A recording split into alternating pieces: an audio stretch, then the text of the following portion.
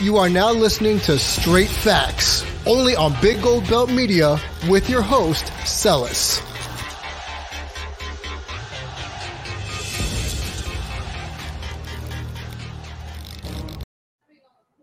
We are back, folks. Straight Facts with Celis. We're on season 1, episode 4. And I told you my boys were coming. I'm super excited about this show. We're dropping this on a special Thursday, St. Patrick's edition, St. Patrick's Day edition, rather. Happy St. Patty's Day for everybody.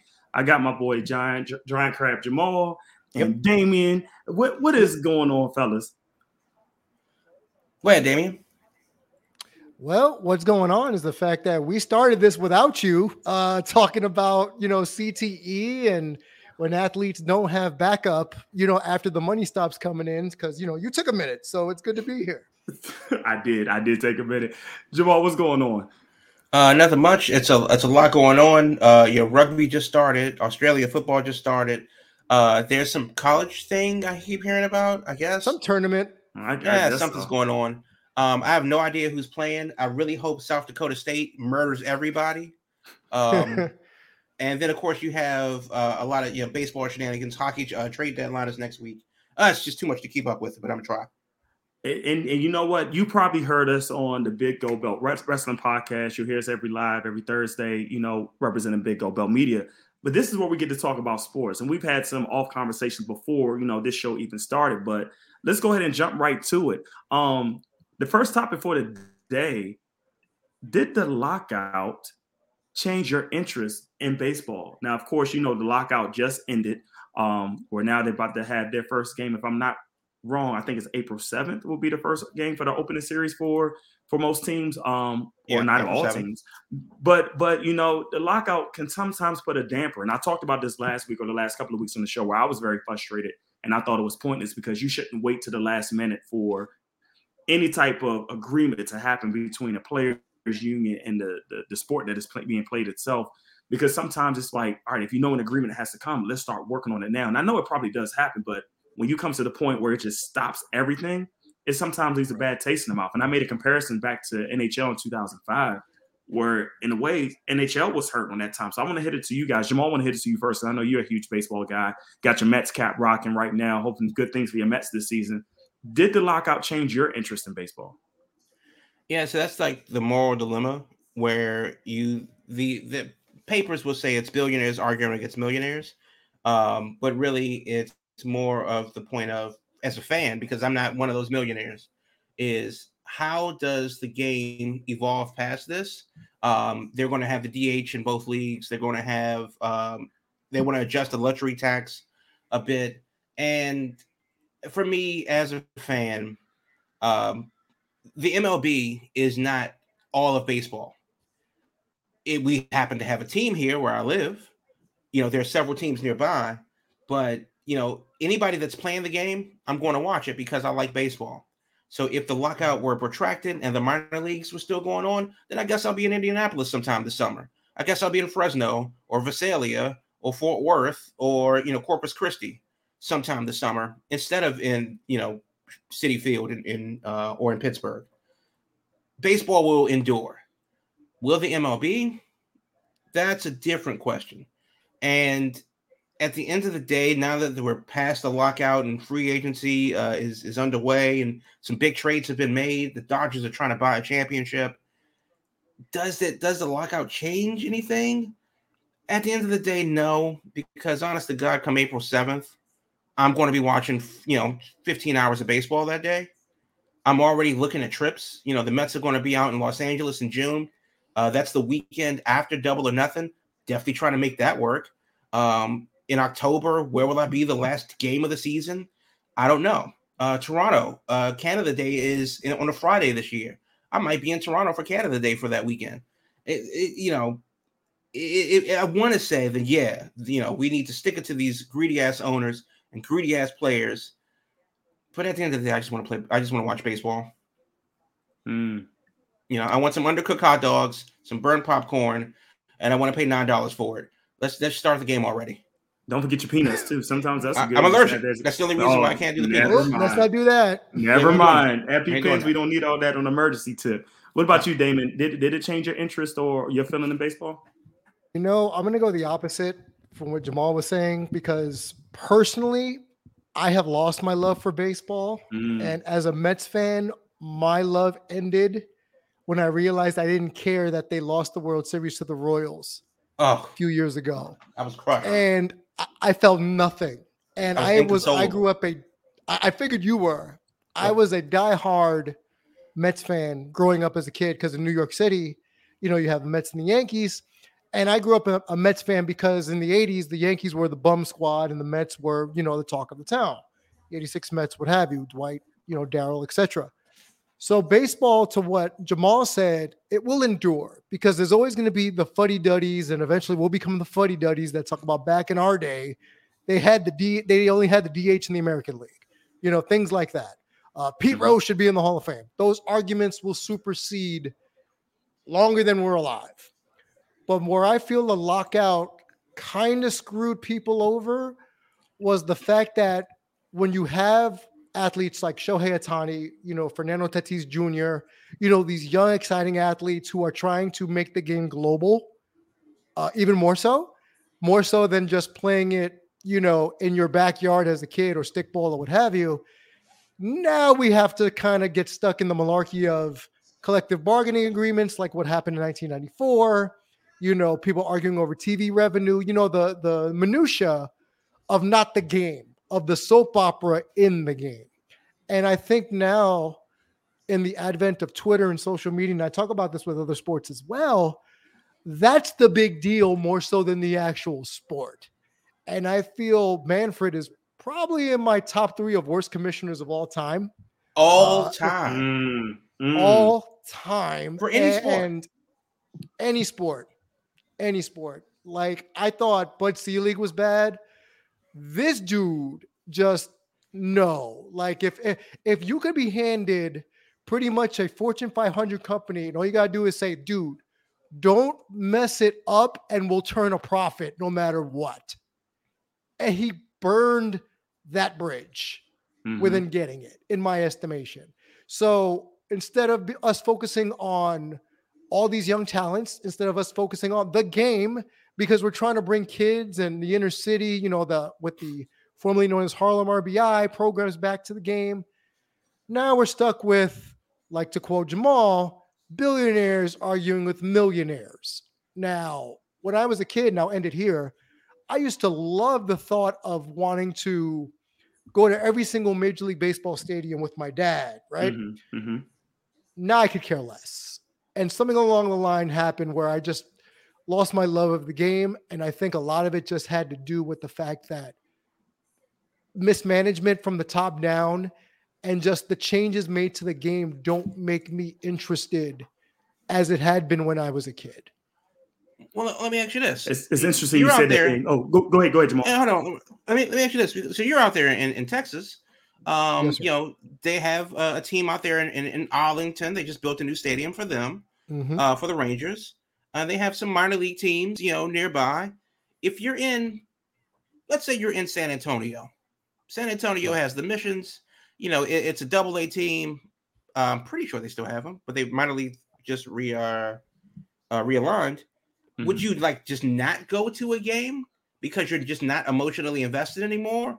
Or would you not commit the same emotional content anymore? Because again, I don't care who's playing. Yes, I am a Mets fan. Do I need to go to Citi Field? No, it's hideously expensive. The food is excellent, but it's hideously expensive. The 7 train is a mess coming back, and Long Island Railroad doesn't run too often if the game goes late. So logistically, it's not the most fun I'll have in a baseball stadium.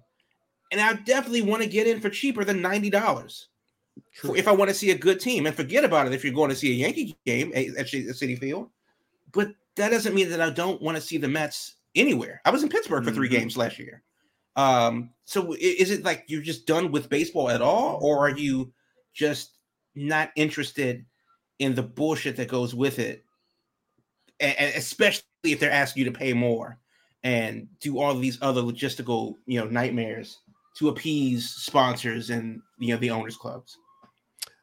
I think mine goes a little bit deeper than just those 2 options, because I'll say this: if I remember when I was living in New York and the Cyclones first came out, right? And everybody was so stoked to go to Keyspan Park. I would go, even though I know half those people wouldn't make it to the majors. Right. Because the tickets were cheap, the food was inexpensive, and it was a raucous atmosphere. Especially because I had a personal connection. Yes, I had a personal connection to the team because it was a New York Mets affiliate. Now, I'll tell you right now, to if it's a San Antonio, let's say the Mudcats, I know it's not. I'm just going to throw it out there. Mm-hmm.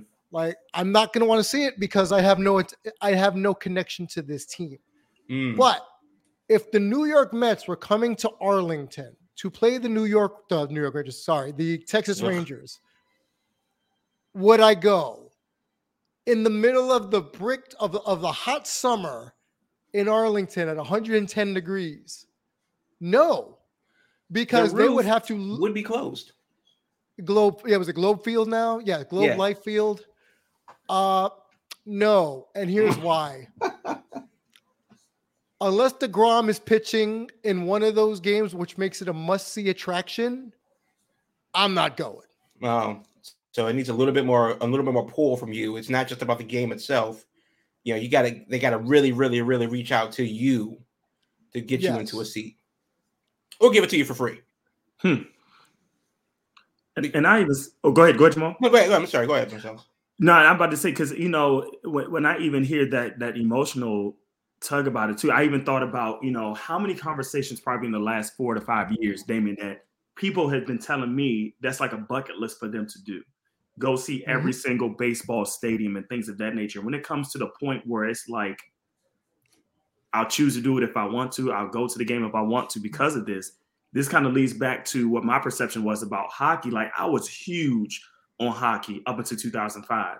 But when the lockout happened, I couldn't tell you 2 people on each team now. Like, literally, I could run down everybody that probably won that year, because I remember the Tampa Bay Lightning won that year as an upset team that nobody thought that was going to be that good. And then, boom, all the momentum of probably one of the greatest NHL seasons of all time happened. Like, I even bought NHL video games year after year for it because I love it. But at the point where it comes to that point, like you're saying about baseball, it's like, all right, I just don't care. Like, if it's on TV, it is, but I'm not going to be pressed to watch it, even though I'm a huge Guardians fan now, but at the same time, think about what the broadcast is like for baseball now. It's already tough enough to watch it for some on TV. Now you're taking away your number one broadcaster who's now moving to ESPN, and it doesn't guarantee. No, stop. We're not doing this. You're actually going to sit up there and tell me that Joe Buck is the voice of baseball. I mean, who else is it? Stop it. I'm not saying I'm his biggest fan. Stop. But when you think about every World Series or things of that nature, it's his voice. I listen to Spanish before I listen to Joe Buck. Same. Debatable, but I mean, no, it's a fact. I will definitely listen on Telemundo Sports, Deportes, as it's known in Spanish. That I will for Joe fucking Buck. But his legacy is there. Really quick, Sellers, really quick. That's actually a good segue point for baseball. I would rather watch the World Baseball Classic and travel all over Latin America to watch those games than to watch an American MLB baseball game. I get it. I blame Joe Buck. You blame Joe Buck for that. But to get back to the point, though, it really has hurt baseball, in my opinion. Like, I don't know if attendance will still be. Well, of course, people will still want to go outside to see a baseball. But, I mean, attendance is rocky depending on who's playing or what playing. You might get 9,000, 10,000 maybe on a good day, or on just like a Guardians versus Royals game. Maybe. No, I mean, that depends, because like attendance is finicky. A lot of games happen during the midweek. You do have some markets that are smaller than others. Some stadium locations aren't necessarily in the best of spots. Kansas City, their stadium isn't downtown. It's 20 miles off the interstate. 20 miles off the interstate. But Pittsburgh and Cleveland and Washington, there are. In New York, if I lived in Staten Island, that's a hump to go into Citi Field in Queens, just because you're on Staten Island. That drive is dumb down the BQE. So it really, really, really, really does depend. So do I need to drive an hour to see, or take the train an hour and a half to see the Mets play San Diego, a game that I'm not necessarily emotionally invested in? Well, no. But so attendance, I think in like the worse off cities like Miami, where nobody goes, that's one thing. Nobody cared in Miami before. They bought 2 championships, and people went back to doing everything else in Miami that you do other than baseball. Literally bought 2 championships. Right. But let me ask this, Damian. Let me ask this.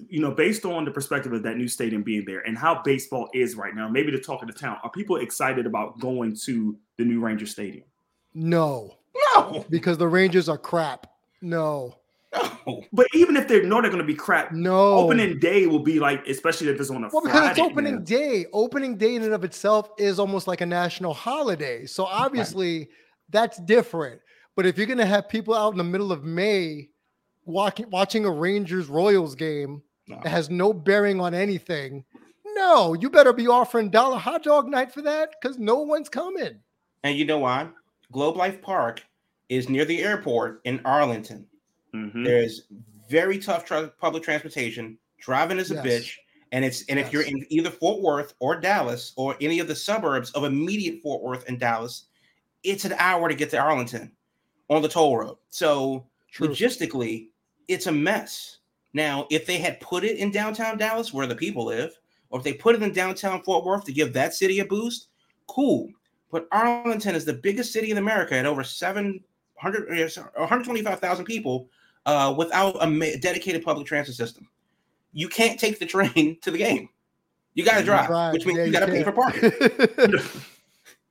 Indeed. So whatever the cost of the ticket is, add $50, unless you want to walk in Texas heat at 6:00 going to the game. Indeed. As we shift on to another great topic, and once again, I hope everybody's perspective on baseball may not change. It's a great sport.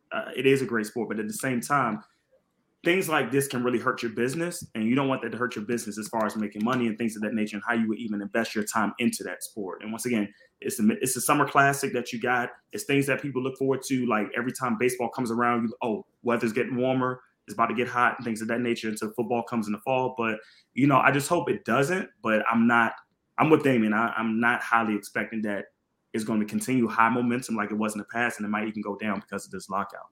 But as we move to another topic, this topic is very interesting. I think this was one of the first things that we talked about when I first got this show. And one of the things you want to do is with all sports, we always want to define what is the greatest of all time.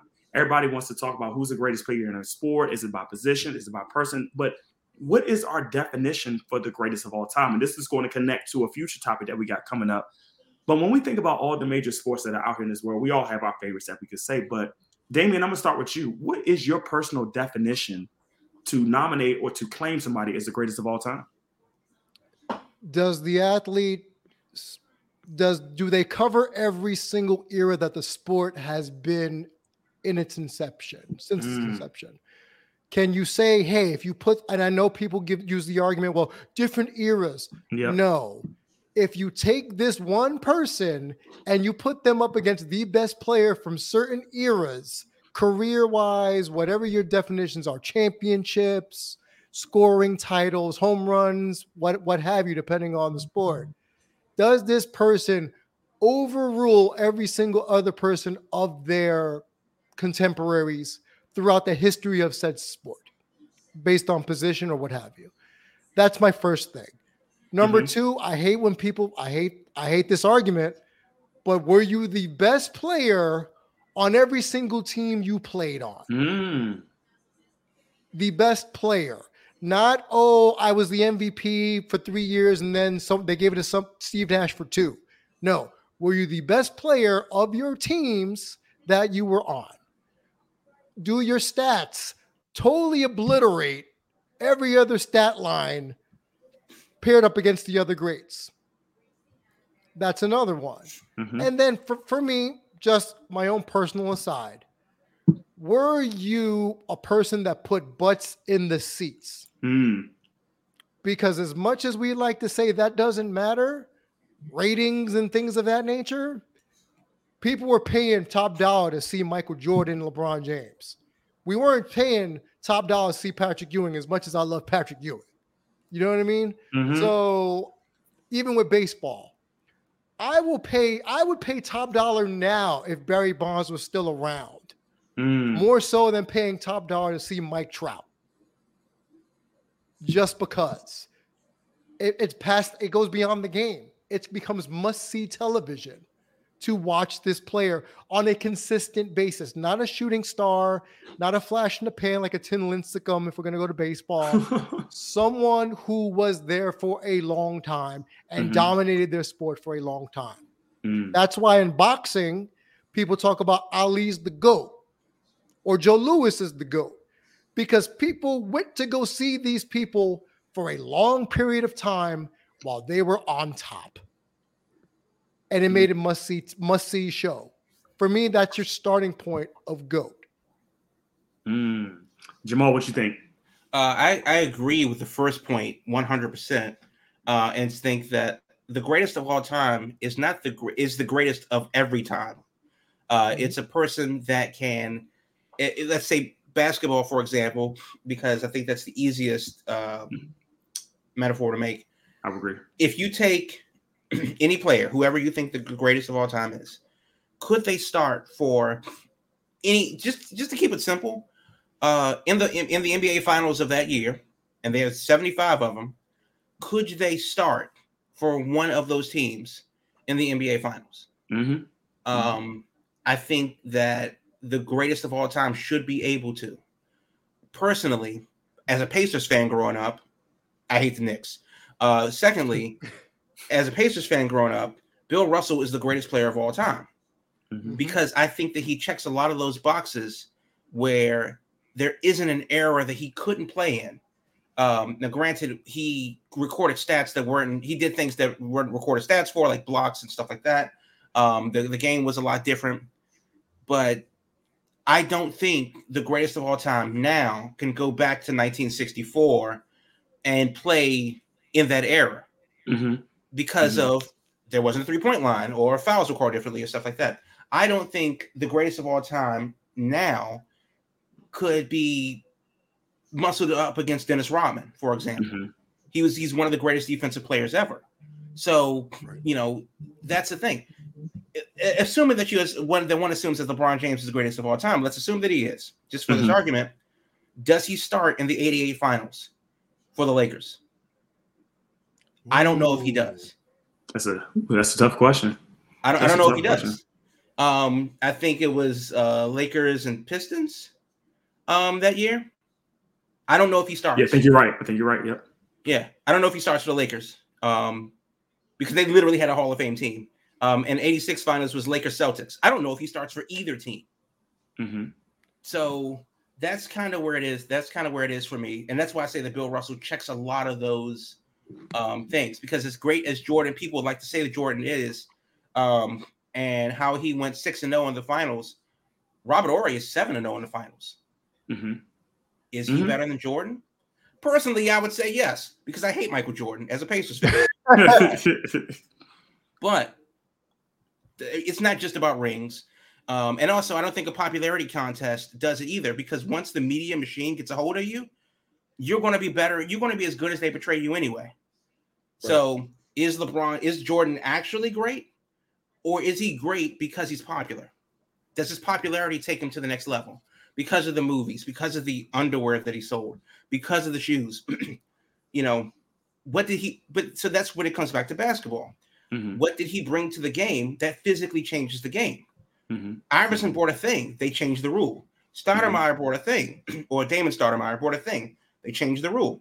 Shaq brought several things. They changed a lot of rules. They developed defenses around Shaq. Does that make him the greatest player of all time? Well, he's not really in that conversation anymore, is he? And once somebody else new comes on, does everybody behind them move back? So does Larry Bird slip the 20th greatest of all time because Stephen Curry shot more three-pointers than him? Or are you going to tell me that Ray Allen's a better shooter than Larry Bird? That's not the way the game was played. They didn't score 300 total points in a game back in the 80s. They played defense. Yes, they did. But then again, when they played defense, are you going to tell me that Tim Duncan isn't in that conversation as well? Because Duncan and Robinson is arguably the greatest 1-2 punch, period, in the front court. But they were holding teams to 75 points a game when teams started to take off and score over 100 regularly. So that's why I say, for the greatest singular player of all time, specifically in basketball, and I think it can apply to other sports as well, You have to be able to play in all time. And in baseball, it's a little bit different because it's more of a singular thing. The greatest hitter of all, Barry Bonds could be the greatest player of all time, but he never threw a pitch in his life. There you go. Yep. So that's, and as much as I like DeGrom, especially since he cut his hair, damn hippie, he can't bat for shit. So DeGrom isn't hitting 56 home runs and driving in 140 RBIs. No. Barry Bonds or Manny Ramirez or Ortiz or, everybody not named Babe Ruth isn't striking out 250 guys. So I think that's why baseball is a little bit different. So that's why the greatest of all time is the greatest of every time. And I want to keep it more to the game and less of the popularity, because once the media gets hold of you, it is what it is at that point. Indeed. You guys both make great arguments. One of the things that I would say is kind of like you kind of alluded to where I was going to start with Jamal. It's only certain sports that I will claim greatest of all time, because it has to be, for me, an individualized effort for an individual sport or within the team sport that marks individuality. So by me saying that, I will never, ever say one singular person in football is the greatest of all time. You may say they're the best in that position and things of that nature, but there's so many other dynamics that happens in football that you can't claim to be the greatest of all time. Yep, Tom Brady has 7 Super Bowls, right? But let's think about the offensive linemen, the people that catch the ball. Yeah, right. Yeah. All that stuff that happens with him to make sure he is the greatest. There's a lot of things that happen. But however, if you go to, and you made a perfect example about baseball, it's kind of like one-sided. You don't have many two-sided people like Babe Ruth that can pitch and hit nowadays, because it changes throughout generation because the game changes. But however, for basketball, the one thing I can say, and that makes me want to say this person is the greatest of all time, not only the generations comment that they can go across many generations of, can they start on those finals teams, but are you able to play every single position available to that sport? And one of the things with that, which makes me say that Magic Johnson is the greatest of all time, is he can literally at 6'9" play any single position. He started at every position. Right, started at every position. Yes. And even through generations now, because LeBron is doing what he's doing now as a point guard. He did that during the time where he played. He played center in the finals when Kareem was hurt. And granted, when he came back from his AIDS time, granted, he wasn't the same player, of course not. But he started as small forward with Nick Van Exel in the backyard, in the backcourt with Eddie Jones. And they still went through him as a small forward. And he literally could shoot, he could score, he could pass, he could do everything. And granted, he didn't have as many rings as Bill or things of that nature. But for him being able to play all positions offensively and defensively and could go across many generations, and he is somebody that I think, regardless of what 75 teams or 150 teams combined, or a little bit less than that was in each one of those finals for 75 years, I think you could put him on there and he will start over those members. I would take him over that. And granted, he's never played for a team that was my favorite. I loved Orlando Magic growing up, moved to Phoenix when Penny moved to Phoenix, not been a Phoenix Suns since 99. But at the same time, any one of those teams that we've had in the finals, I think he could start over as the point guard and will be very confident, even over a LeBron, if you want to put him in that aspect. Just thinking about that, that's the way I seen it. Can you play multiple positions and go across many different generations throughout that time? But I can only do that for particular sports, not for all sports. Now, the counter to that would be, what about a guy like Oscar Robertson?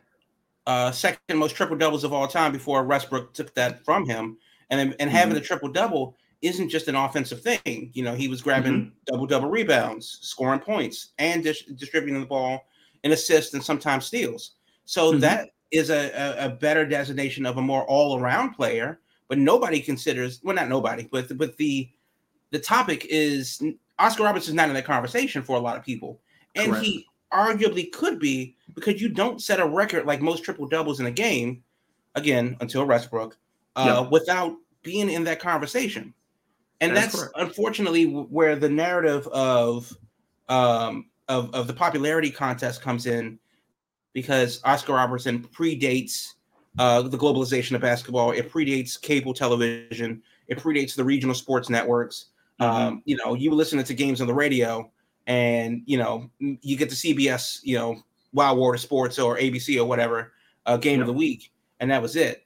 So it's really hard to judge, who would be great, because you're also as great as your competition. So just because, is LeBron great because he's great, or is he great because he's so far ahead of the competition? Yeah. Because as far as I'm concerned, LeBron is great, but he's great in a 96 to 2002 level of play, where he can definitely face up to a lot of those guys, and break down a lot of those guys, but he's arguably out of his timeline, to that regard, where the competition doesn't match up to LeBron, which makes him look bigger than he is. Shaq had the same problem, which is a good problem to have, but the competition didn't match up to Shaq. So they just said, fuck it. You put in the rookie and foul him. And Hacker Shaq was born. So, and obviously once you figure him out and you feel like, okay, well, yes, he's going to get 20 and 10. We're just going to shut down everybody else and see how that works out. And there was a time where they frustrated LeBron in Cleveland, and they frustrated LeBron in Miami. And hell, even earlier this year in Los Angeles, we don't know how that's going to, pan out. But I do think that, your competition and level of play is a thing too, because those 80s teams and those 90s teams, everybody had a Hall of Famer on the team. Yeah. Everyone. Yeah. Except the Bullets, but everybody had a Hall of Famer on their team. Absolutely. So, there was no off days. Yeah. Back then you earned it, like they say, right? You earned it every single time you stepped on the court. And could the same thing be said today? Is the greatest of all time right now, whoever that may be, is he facing Hall of Fame competition right now? I don't know if I don't know if there's a Hall of Famer on every team right now. No, because I could just say the Knicks, there is not one Hall of Famer on that team. So Hall of very good or very decent player, but not. Yeah, I mean, obviously they deserve to be there, and I'm not saying that they don't deserve to be there. 100%. But is there a Hall of Famer on every team right now? Nope. Or even a perennial all-star on every team. Well, they got to be an all-star. I think every team has to represent, right? No, not in basketball. Not in basketball. That's only baseball. Yeah. Okay. Yeah. But yeah. By the way, I'm looking at. Yep, but that was last year. That's not this year. But yeah, but I think that's kind of what it is. I think that is a bit of, and that's why the debate between LeBron and Jordan goes on and on. But none of them are Kareem. Kareem has the most points all time. So it's easy to set these caveats and move the goalposts back and forth to fit your needs, which is why I say, could your GOAT play in any era? Could he start over the finals teams, one of the finals teams that year? I don't know if anybody after 2010 can say that. Well, I can tell you right now, looking, because we brought it up earlier, for the Lakers starting five in 1988, the only person I could I could see LeBron replacing two people here. AC Michael Green. Cooper. Yep. No, on the starting lineup. AC Green and Byron Scott.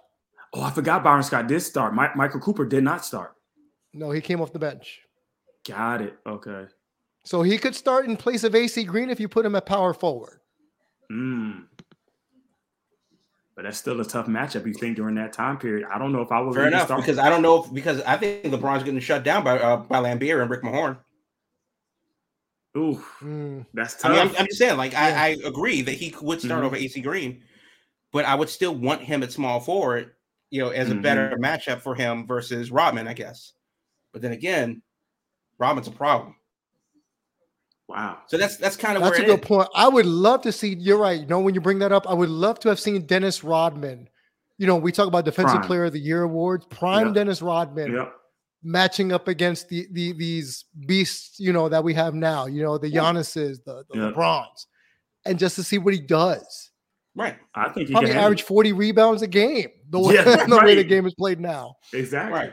Now, granted, the shooting is a lot better in the game now in basketball, but. And it has to be because everybody's pulling 50-foot jumpers. But I think in general, the way defenses worked back then was a lot more involved. The center position existed. Now you just have two power forwards. So that's the thing. And it depends on what rules we're playing by, because Rodman would get in your chest, in your jersey. You would have two heads poking out of your jersey. Yep. Now, if you look at a guy and sneeze and I'm wrong, it's a foul. It's a flagrant, if you say something to him. So, that's then again, those nuances that can't be recorded on paper go into the game also, because the game is a lot more physical. That 5-second hold in the ball rule wasn't there in the 90s. 3 seconds in the paint, just got there in the 90s. So, the rule changes, was what it was. But I don't know. I think Rodman shuts down LeBron over the course of 7 games. I don't know. Ooh, that's tough. So who do you rather have? Who do you rather him go? Is it Rick Mahorn or is it Rodman? Or do you test him versus Lambeer? You know what? If I'm the Pistons, I'll throw all 3 of them at him, and at different times. That's what they did to Jordan in that early time, and took him out. Jordan had to learn that way. LeBron may not be as tough as Jordan to go through that same type of punishment, because they weren't letting up. They were getting elbows and stuff like that. But once again, the game is played in the 80s and it is now. But still. Yeah. But I say right now, I'm looking at the Pistons lineup from 88 as well, the starting lineup, because Rodman came off the bench, actually. Ooh. So Mahorn, Adrian Dantley, Bill Lambier in the front court. Dumars and Isaiah in the backcourt. Now, people forget that Joe Dumars, for his size, was still a really good defender, as good as he was offensively. 6'4" and stout. Probably really 6'2" and stout. Mm-hmm. So just imagine LeBron going up against all those guys. But okay, so let's say that LeBron starts for the Pistons. Who does he start over? I mean, does he start over Adrian Dantley? Talent-wise, you probably start him over Lambeer. Talent-wise, yes, but I want to give up that big man though for him. Well, you could bring Lambeer off the bench. Oof.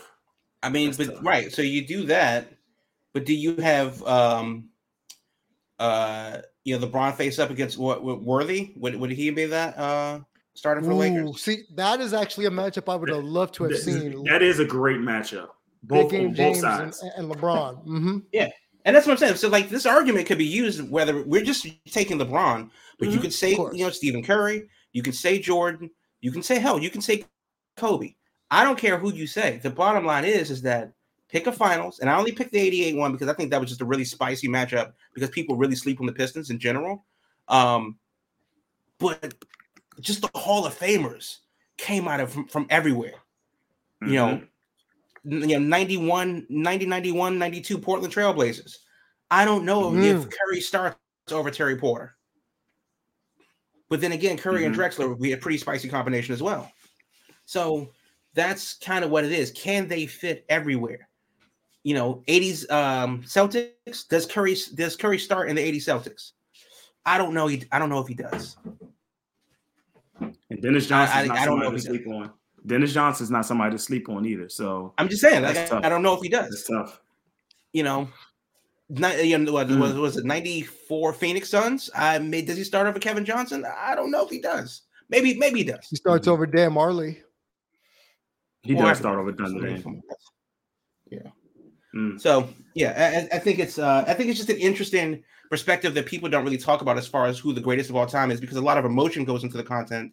Because this is somebody that you grew up watching. This is somebody that you have emotionally attached to, and you were there for a lot of these moments too.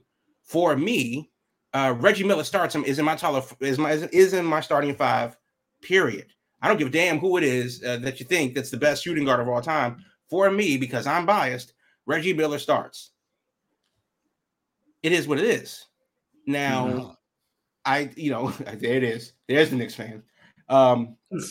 Because of that, does that mean that he is the absolute greatest? Well, no, I'm biased, and it's a team sport. And that's, I think, what people also forget is that none of these things work without the other. If there is no Malone, there is no Stockton. If there is no Stockton, there is no Malone. Mm-hmm. They don't set those records by themselves. Correct. So if Magic Johnson has nobody to pass to, he's not Magic Johnson. So it's it is a very interesting discussion, and I think it will change that conversation of the greatest of all time, or force people to set parameters of what that is. is it the greatest of any era? And let's say that an era is 10 years.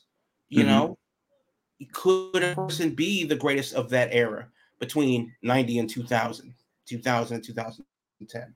I think that's a easier pill to swallow than in 75 years of the NBA, this one player is the greatest of 5 players that could start on the team.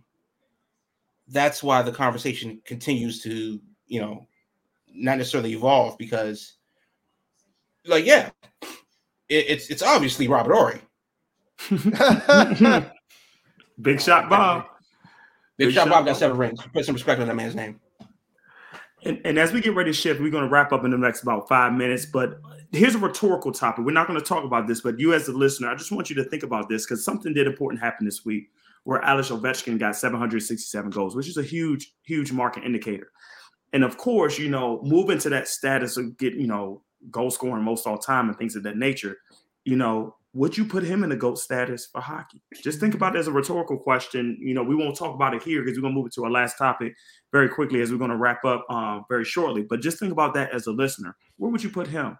But the last topic that we want to move to, just a little bit NFL news and notes. Of course, free agency is going left and right, new signings, new faces, new places, things of that nature. And I touched on that a little bit of the preview. But one thing did happen. Deshaun Watson is not going to be criminally charged. He may go for the civil case, but he won't be going to jail or prison in regards to the matter that he's been doing with the masseuse thing of that nature, that we won't visit that. But is he still the biggest domino for this offseason? There's a lot of quarterback movement of Baker Mayfield on the rumor mill. Tom Brady, is he actually still going to stay in New England, stay in Tampa? But Deshaun Watson has something where he wants to definitely get out of Houston, and Houston might want to deal with him, but where does he want to go? Is that still the biggest domino effect? And we'll go to Damian. We'll go, very quickly on your thoughts. Is he the biggest domino in the NFL free agency before we look forward to the draft? Well, he's not a free agent from what I know. Well, technically, you're right. Yeah. So in terms of domino effect, is he going to be a needle mover depending on where he goes? Sure. But it depends on where he goes, because as of this recording, apparently the rumor is the 2 teams that are up for his services are Atlanta and New Orleans. Mm-hmm. So if he goes to the Saints, yes, I think, but that actually makes them a Super Bowl contender. If he goes to Atlanta, I don't think so. So is it a big domino for the story? Sure. In the grand scheme of the NFL season, no. And I'll leave it there. Gotcha. What about you, Jamal?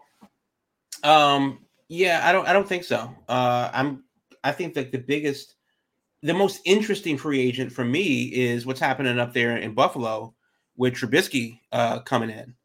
That's like because what happens, because I thought they had a thing already with Allen, and now they're going to bring in Trubisky, who was not that great in Chicago. As far as Deshaun Watson goes, I don't think that he's the difference in 1 or 2 games. I think if you had an 8-8 team last season, or an 8-9 team or whatever, because they play like 40 games now, then he gets you into the playoffs. Mm-hmm. I think if you were a 5-11 team or 5-12 team last year, you gain 2 wins and you still miss the playoffs.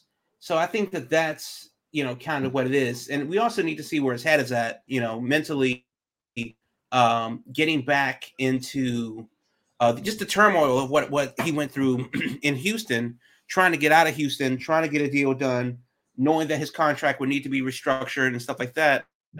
That mental aspect, because being a quarterback is certainly a mental game as well, as much as it is a physical one. Where's his head at? Is he in the position to be the quarterback that can command the money that he wants and the star power that he wants? And I'm not convinced that he's there yet. And then, of course, when he gets to wherever he's going to go, will he fit in that system? Will he have the receivers and the offensive line, to back him up?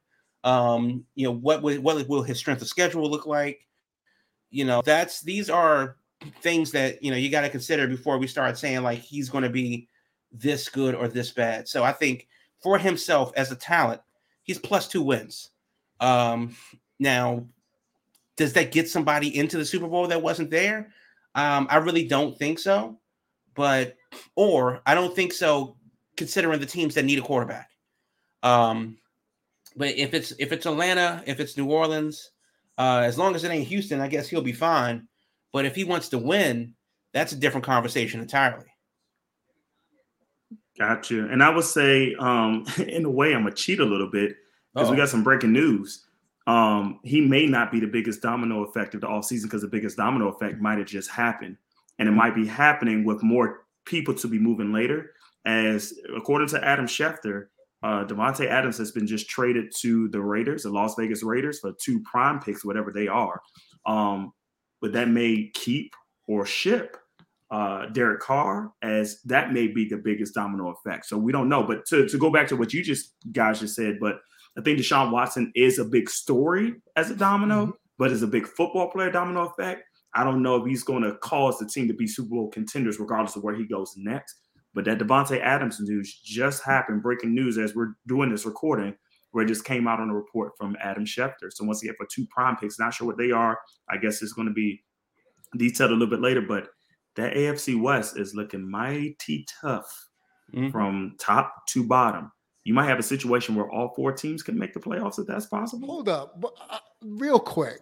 We're putting Davante Adams on the same level as like a quarterback that could lead you to a Super Bowl. Now, please don't tell me that's what you're doing. Now, hold on. Think about this for a second. The Bengals went to the Super Bowl, correct? You can arguably say the team that came the closest to beating the Bengals to reach the Super Bowl could have been the Raiders. And what were they missing? A wide receiver that could stretch down the field and be an all-pro wide receiver. I'm just saying. I don't think he makes you a Super Bowl like contender. I'm sorry. If David Carr's your quarterback, no. Yeah, somebody's got to get the ball to him. So somebody got to get the ball to him. Yep. Derek Carr. I'm sorry, not David Carr. Yep. Don't matter which car. It ain't happening. Right. Yeah. So breaking news. But we're going to wrap it up a little bit, guys. Here, once again, I appreciate my family here, Jamal and Damian, jumping on with us. And once again, they're free to come back anytime. And you'll hear from them more often because we just like to talk about sports and have this good, ideas and topics that's going on. And this is the prime time with March Madness going on, NBA playoffs coming, NFL offseason, NHL playoffs, MLB will start up. It's almost one of the best time in the calendar year for sports. So once again, I'm your boy, Silly Sellers here. This is Straight Fact with Sellers. Thank you for joining us on today. And once again, you'll be back with us live every Sunday where we'll post up. We're going to post this show tonight. So we can definitely have it gone through. But definitely, I appreciate the boys being here. And we'll see you soon.